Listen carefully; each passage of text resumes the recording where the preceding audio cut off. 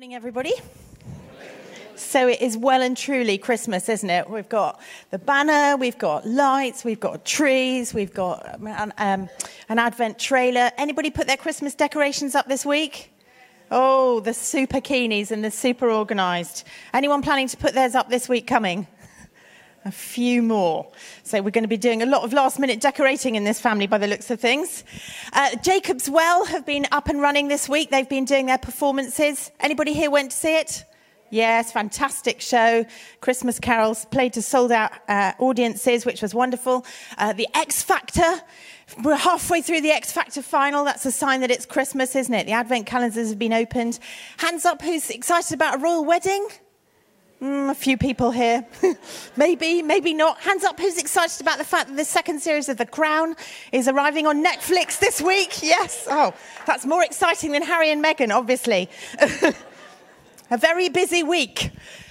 I wonder what your week's been like. This last week just gone on Tuesday morning, I had the joy of having the youngest two Baker children round for the morning while Karis and David went off to play somewhere. And it felt...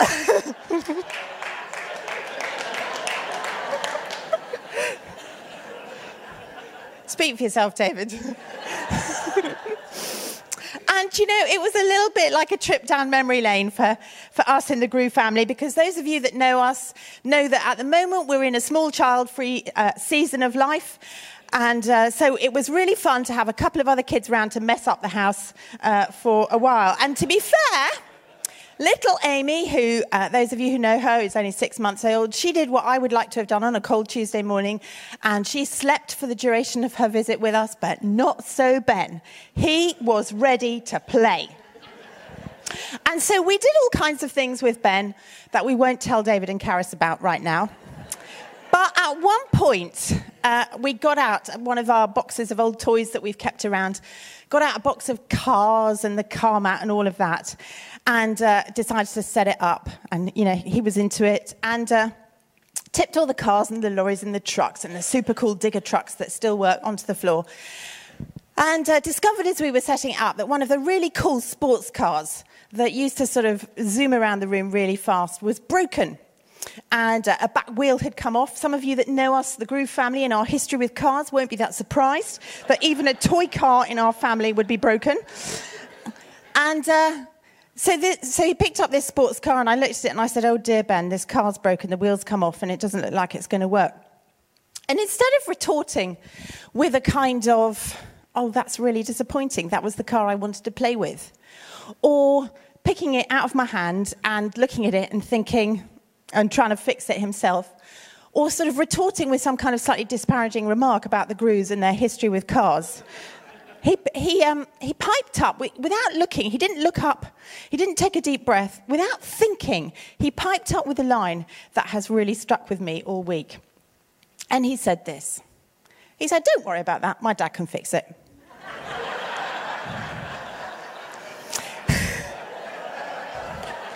Now, I haven't yet presented said toy car to David to see whether he can actually fix it. I didn't really want to disillusion Ben in that moment and suggest to him that my hunch is that David probably couldn't fix it. Such was his confidence in his dad. My secret hunch about Ben is that if he'd been with us on the M4 in August when our Galaxy finally bit the dust and broke down for good, he would have said the same thing to us. "Don't worry, my dad can fix it." But in that moment, as this confident sort of utterance came out of his mouth, I had one of those slow motion moments. Hit between the eyes with his big view of his big dad, of his rock-solid confidence that this was nothing for David, that David would be able to fix it. He didn't have to check with his mum. He didn't check with me what I thought about David's skills. Dad could fix it. A broken car, a broken wheel wasn't going to get in the way of David's ability to sort things out. Ben's life was under control because he had a dad who could fix things.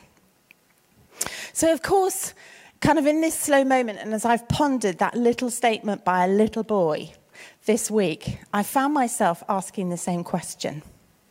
Do I have that kind of confidence about my Father in heaven? Is that the kind of thing that I can say in the face of all kinds of circumstances, all kinds of scenarios, with that kind of, without thinking, with a kind of throwaway confidence that's sort of beguiling, really, because it's so beautiful and so unworked up? Don't worry, my dad can fix it. He's got everything under control. He can fix my broken heart or my broken dreams, or the kind of future that looks a bit messy at the moment, or my challenging relationships, my challenging circumstances, my kids' problems, my town's problems, my nation's problems, the world's problems. Don't worry, he can fix it. And I'll be honest with you, sometimes I have days when I wake up in the morning and absolutely I believe that. My faith levels are high and my confidence in the goodness of God and in his power and in his love for me and his activity in the world. Yes, I do believe that. But then there are other days where my confidence in God feels a bit more like a piece of really fragile tissue paper. And if the wind blows a little bit too hard that day, the tissue paper is going to rip. And I can find myself wrestling, wanting to believe that, but thinking, well, Lord, are you in control? Can you fix things? Or is it really the governments that are in control? Or the health issues that are in control? Or my finances that are in control? Or random events that are in control? Or other people and their choices and their actions and the influence they have on my life, they're in control. And so I can find myself worrying and fretting and stressing and not living life in the way that God made me to live it. I wonder what your level of confidence is like this morning. When you read the news headlines, or when you look around you at the stuff in your life that you're praying for, or that you're wrestling with, or your family stuff, or when you look inside at your own heart, how easily do you find yourself saying, no, don't worry, my dad can fix it. My dad's got this. He's in control. If you've got a Bible, I want to encourage you to turn to the book of Luke, chapter 1, and we're going to read 3 verses of a very familiar story that we're going to spend the next month celebrating, thinking about, enjoying, unpacking all of that. The Christmas story and the coming of Jesus. The words are going to come up on the screen, I think. There they are. There we go. It's a long way up that screen. And I'm going to read the 3 verses from verse 30 in chapter 1 of Luke. And this is Gabriel. This is part of Gabriel's conversation with Mary when he shows up and announces to her that she's going to have a baby. She's going to give birth to the Son of God. And he's going to be called Jesus. And he says this, Gabriel says this to her, "Don't be afraid, Mary. You've found favor with God. You will conceive and give birth to a son, and you're to call him Jesus. He will be great, and he will be called the Son of the Most High. The Lord God will give him the throne of his father David, and he will reign over Jacob's descendants forever. His kingdom will never end." Now we remember this isn't new to any of us. This is a familiar story. We revisit it every year and sometimes during the year. And this season, we remember Jesus coming as the baby. We sing about him as the baby. We read the stories about him being born as a baby. We go to watch nativity plays, if that's our season of life, and watch, him being cuddled as a baby, as it were. God coming to earth. God coming to us in human form so we could see him and watch him and touch him and get to discover what God is really like. And let's not lose the miracle of that fact that God came to earth in human flesh so that we could see him, feel him, touch him, watch him, know him. But what Gabriel is saying here is not just that he's coming in human form as a baby. Gabriel is announcing the coming of a king. Just in those 3 verses, he uses the word reign, he uses the word throne, and he uses the word kingdom. He's announcing that Jesus is coming as a king, as the king of all kings, as the king whose kingdom outlasts every other king and kingdom. He's the king of ISIS. He's the king over every political leader in the earth. He's the king over Donald Trump. He's the king over the king of Saudi Arabia. He's the king over the most powerful people on the earth. He's the king over Hollywood. He's the king over Silicon Valley. And his kingdom will keep going forever. It will outlast every other kingdom. He's not the king of a kingdom that sits alongside other kingdoms. He's the king of kings, the king over all kings, all people, for all time. Gabriel is announcing the coming of a king. But here's the extraordinary thing about this event that we remember at Christmas. This event that we remember at Christmas that is so precious to us. The only people 2,000 years ago who recognized the king of the universe born in a stable were a few wise men and their sheep, a few shepherds and their sheep, and a few wise men and their camels, Tim's favourite animal, as we've come to discover. And they were the ones that recognised him as king because they were listening to God. The king of the universe arrived in a stable in Bethlehem, in Israel, 2,000 years ago. Bethlehem was stuffed full of the people of God who'd come to register there at the census run by the Romans, and nobody knew what was going on in their midst. Even the innkeeper whose stable the baby was born in, Jesus was born in, didn't know what was going on under his nose. The king had come to earth, and most people missed it. And here's the thing I think about this Christmas story that is so precious to us, or has the potential to be so precious to us, because it speaks about Jesus being a hidden king. It speaks about Jesus for now being a hidden king. If you were writing a screenplay and you were writing the details around the story of a king being born on earth, a king being born somewhere, would you put them in a feeding trough that belonged to animals? Can you imagine the uproar if Prince George had been born in a stable that belonged to the Queen somewhere on her Windsor Castle estate? I mean, it would be all over the national newspapers, wouldn't it? The health and safety police would absolutely be out in their cars and with their blue flashing lights. It would be unheard of. Who chooses a place like that for the king of the earth, the most important, the most precious, the most wonderful, the most powerful king that the universe will ever know? What's my point? God doesn't always move, and he doesn't always work in the way that we expect him to. God doesn't move, and he doesn't always work in the way we expect him to. And when he doesn't, it can end up meaning we miss him. Like the people in Bethlehem did, like the innkeeper did, like the people of God did who were gathered in Bethlehem. And it can end up leading us to conclude that if we can't see what he's doing and we don't know where he is, it can lead us to conclude that he's not at work and that he's not in control and that he's not sovereign and that he's not got things covered. When Jesus came as the king, as we remember him coming at Christmas, he came as a hidden king. He came as a hidden king. One day, the Bible says, he'll come again. And when he comes again, everyone will know that he is the King of Kings. He will come in his glory and his majesty and his beauty and his power. And just as everyone on earth can look up into the sky and see the blazing sun, everyone will look at Jesus and recognize him as king. And the Bible says that every knee will bow and every tongue will confess. There will be no choice in the matter. We will recognize him.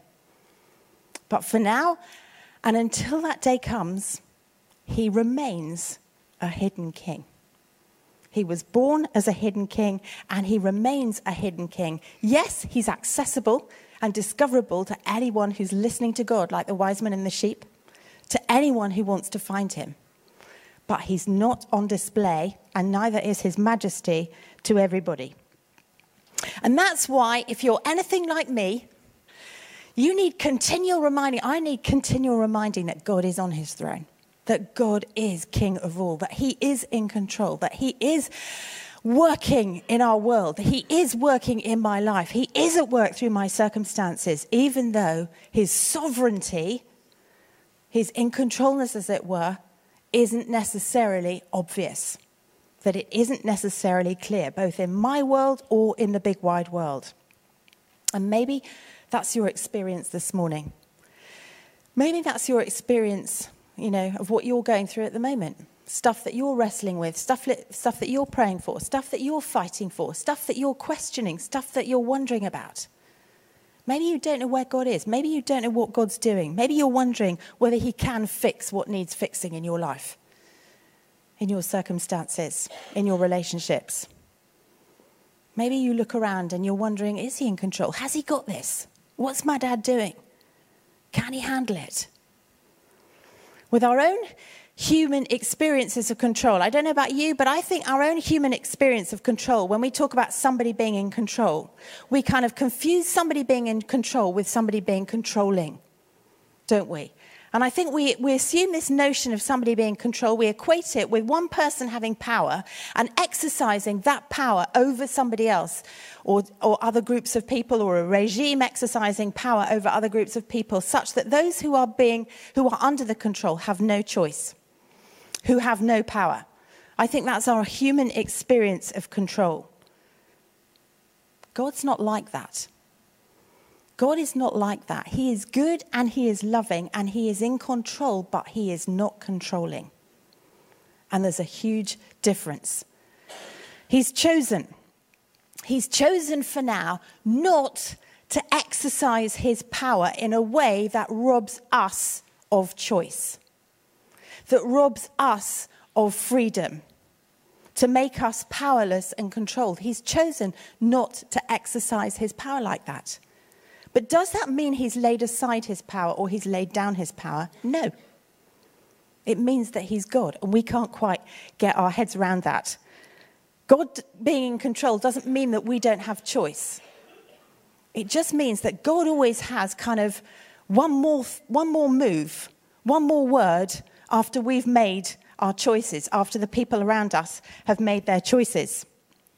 It means that every event that happens everywhere, be it in the big wide world or in my small world, it means God has control over it because he has influence and he has another move, he has another word, he has another something that he can do. And I'll be honest, and I don't know, it really bothers me when we as Christians kind of take the view that because we believe in the sovereignty of God, or that God is in control, when we believe that, we kind of take the view, or we can take the view, it bothers me when Christians say, oh, well, because something's happened, it's God's will. As if everything that happens is God's will because we believe God is powerful. That's not faith. It sounds like it in the moment. That's not faith, that's fatalism. We need to read our Bibles. There were all kinds of things that happen in the Bible, that happen in the life of Jesus, that were not God's will. The disciples, they couldn't deal with that guy's son who was possessed, and they went to Jesus and they said, "Why couldn't we deal with this?" And Jesus didn't say, "Oh, that's my will." He taught them something, and then he had another move, and he sorted it out. So when we take the view that everything that happens to us or in our lives or around us must be somehow God's will, even if we've prayed like the disciples did, that's fatalism. It's not faith, it's fatalism. But does that mean that God's out of control or he's not at work and working? No, it doesn't mean that either. It means that there's a comma there rather than a full stop, because God always has another move. Aslan put it, or C.S. Lewis said it like this in Narnia. Aslan says there's a deeper magic. I love that phrase. There's a deeper magic. It's something that we can't quite get our heads around. It's what makes God God.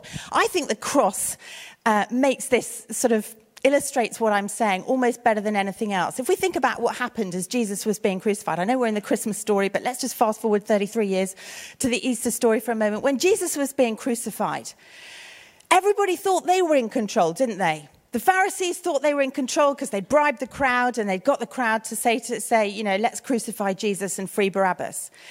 Pontius Pilate thought he was in control because he thought he had the power to decide whether Jesus was crucified or set free.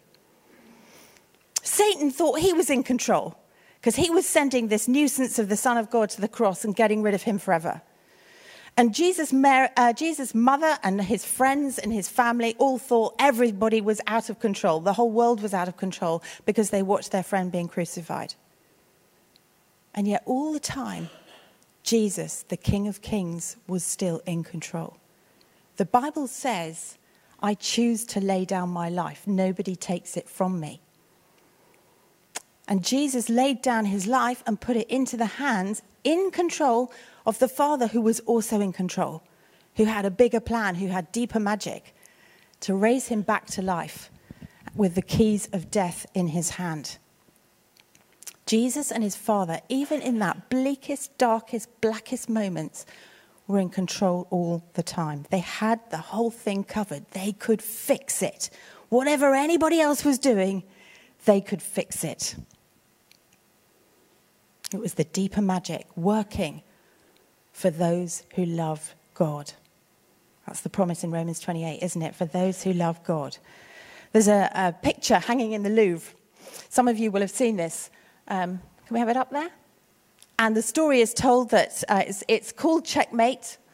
I don't know if any of you are sort of chefs, boffins, but it's a picture and it's entitled Checkmate, and it's hanging in the Louvre. And about 100 years ago, the story is told of a couple of people who were standing watching it, and one of them was a bit of a chess narg, bit of a chess champion, and he stood for a while watching this picture. We're looking at this picture, and then suddenly had a moment of revelation. And he said, "No, it's not checkmate, mate.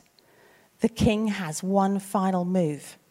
You know, there's one more move left. The king can make it, and he will turn the game around and have the victory." You know, it's just a different way of saying the same thing. God is in control because Jesus came as king. He came as the hidden king. He is still the hidden king, but he is in control.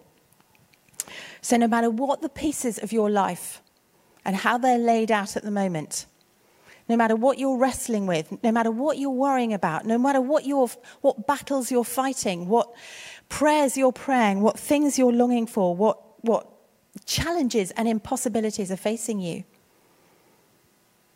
the king is in control. The hidden king is in control. Job said it like this in chapter 42. "I know that you can do all things, God. No purpose of yours can be thwarted."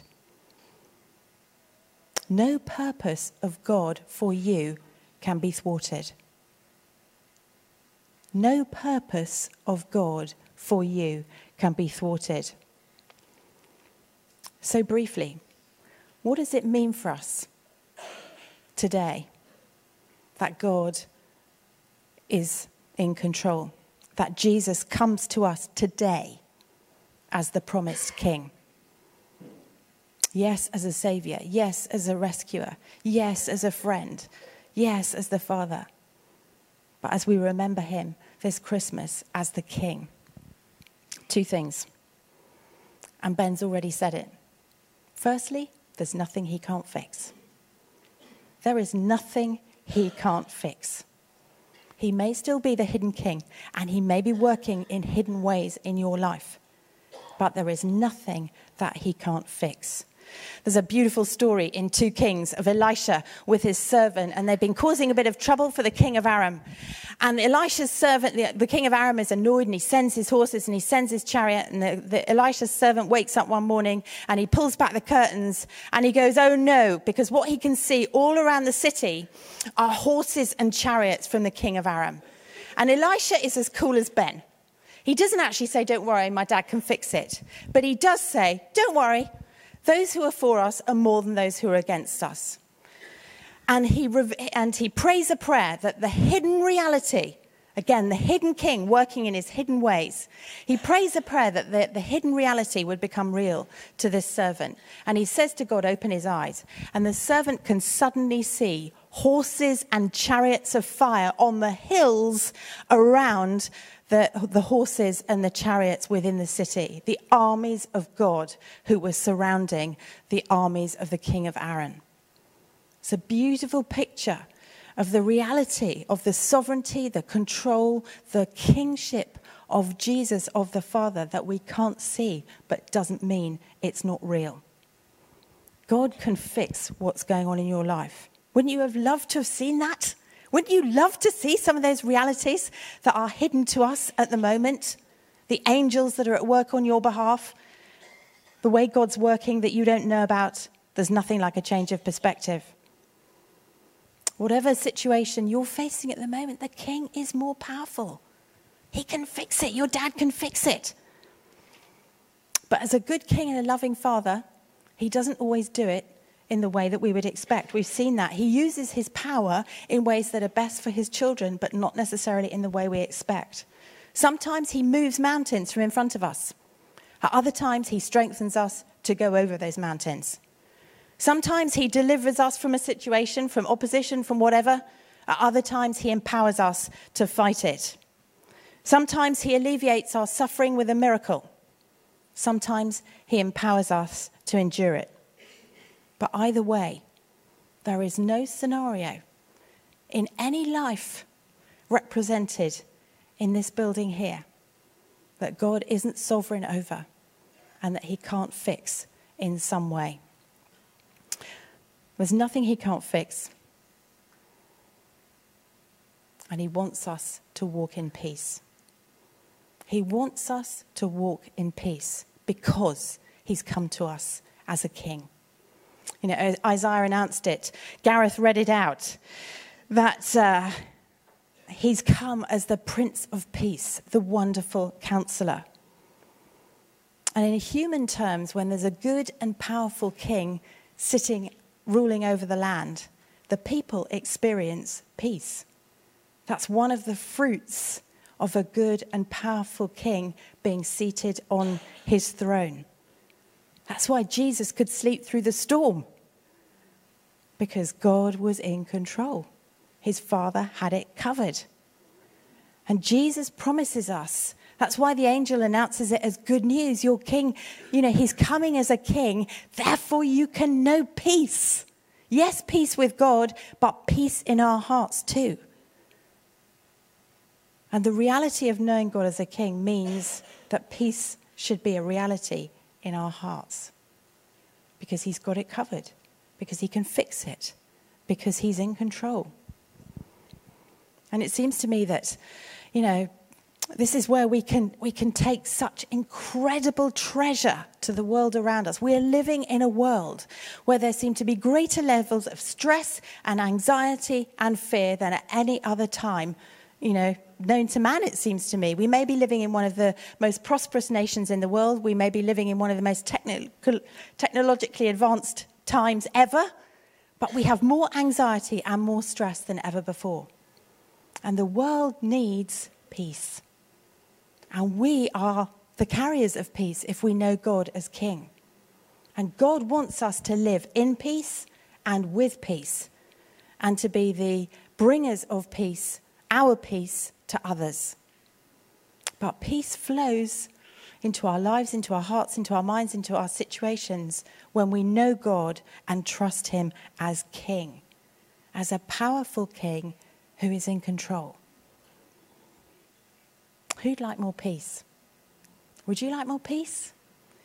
Peace in the face of difficulty? Peace in the face of bad news? Peace in the face of things not going your way? Peace in the face of choices of others who turn your lives upside down? Peace in the face of things being out of your control? Peace in the middle of the night? Peace first thing in the morning? Peace in your family relationships? Peace over your future when you think about your future? Peace about your finances? Who'd like more peace? I know I would.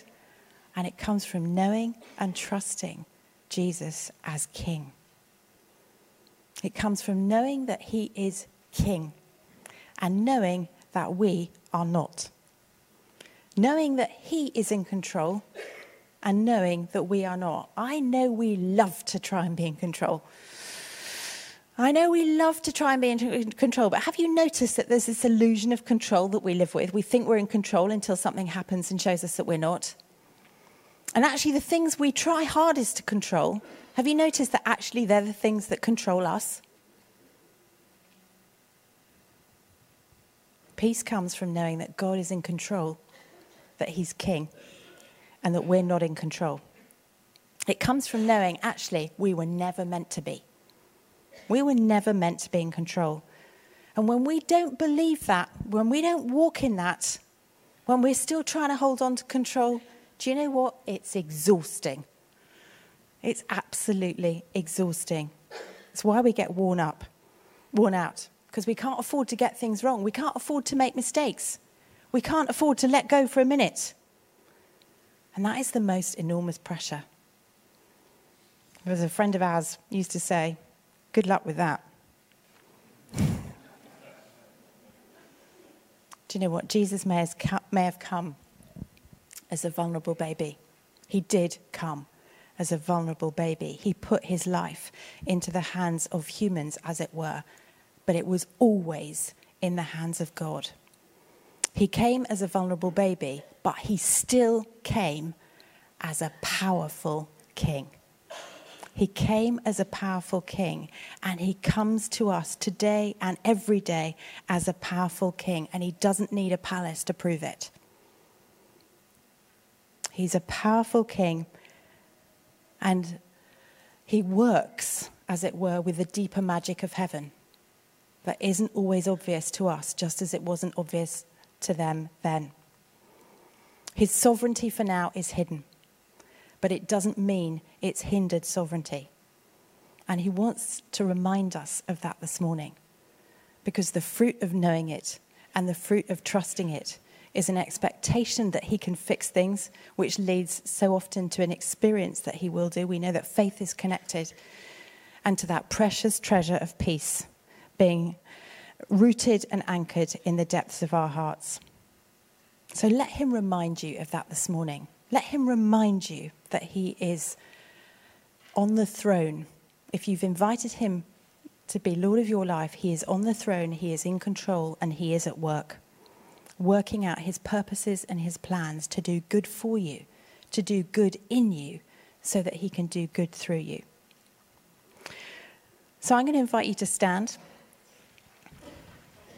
For those of you that are visitors here, or that you're new to us, we like to end our services in a slightly messy way.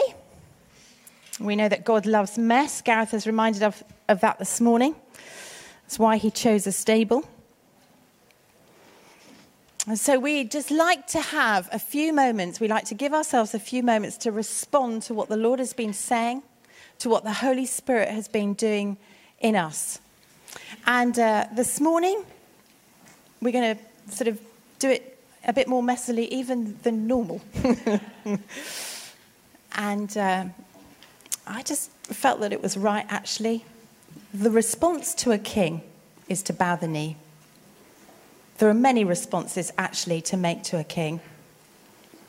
But one of the main responses is to worship. That's what the shepherds did. That's what the wise men did as they came to the manger. They bowed the knee and they worshipped.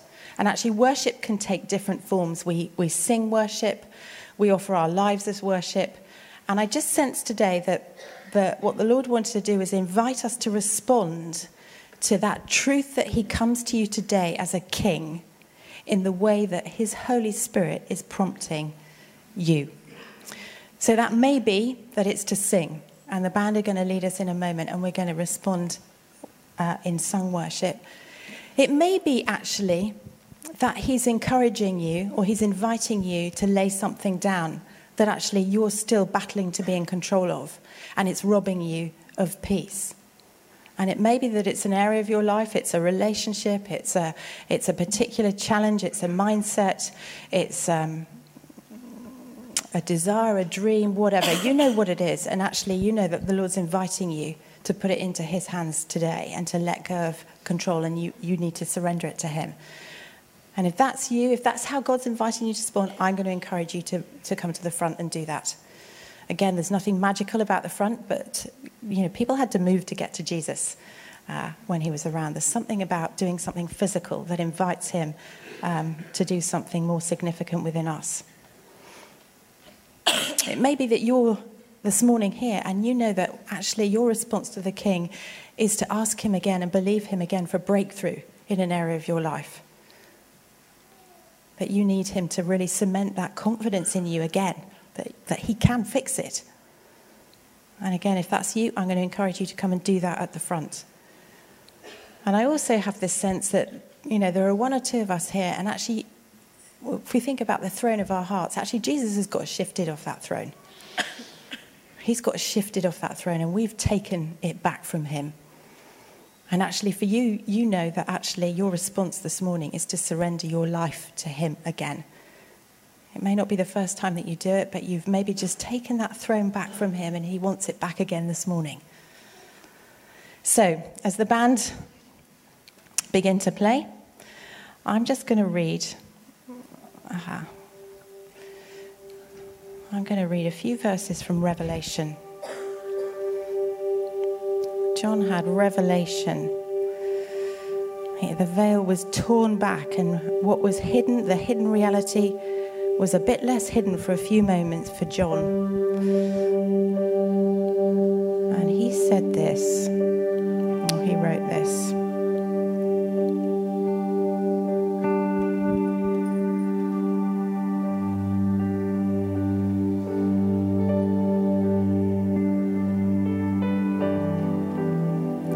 I saw heaven standing open, and there before me was a white horse, whose rider is called Faithful and True.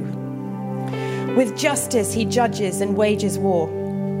His eyes are like blazing fire, and on his head are many crowns.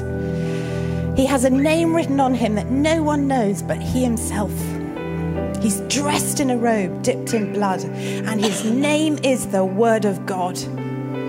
The armies of heaven were following him, riding on white horses and dressed in fine linen, white and clean. Coming out of his mouth is a sharp sword with which to strike down the nations. He will rule them with an iron scepter. He treads the winepress of the fury of the wrath of God Almighty. On his robe and on his thigh he has this name written: King of Kings and Lord of Lords.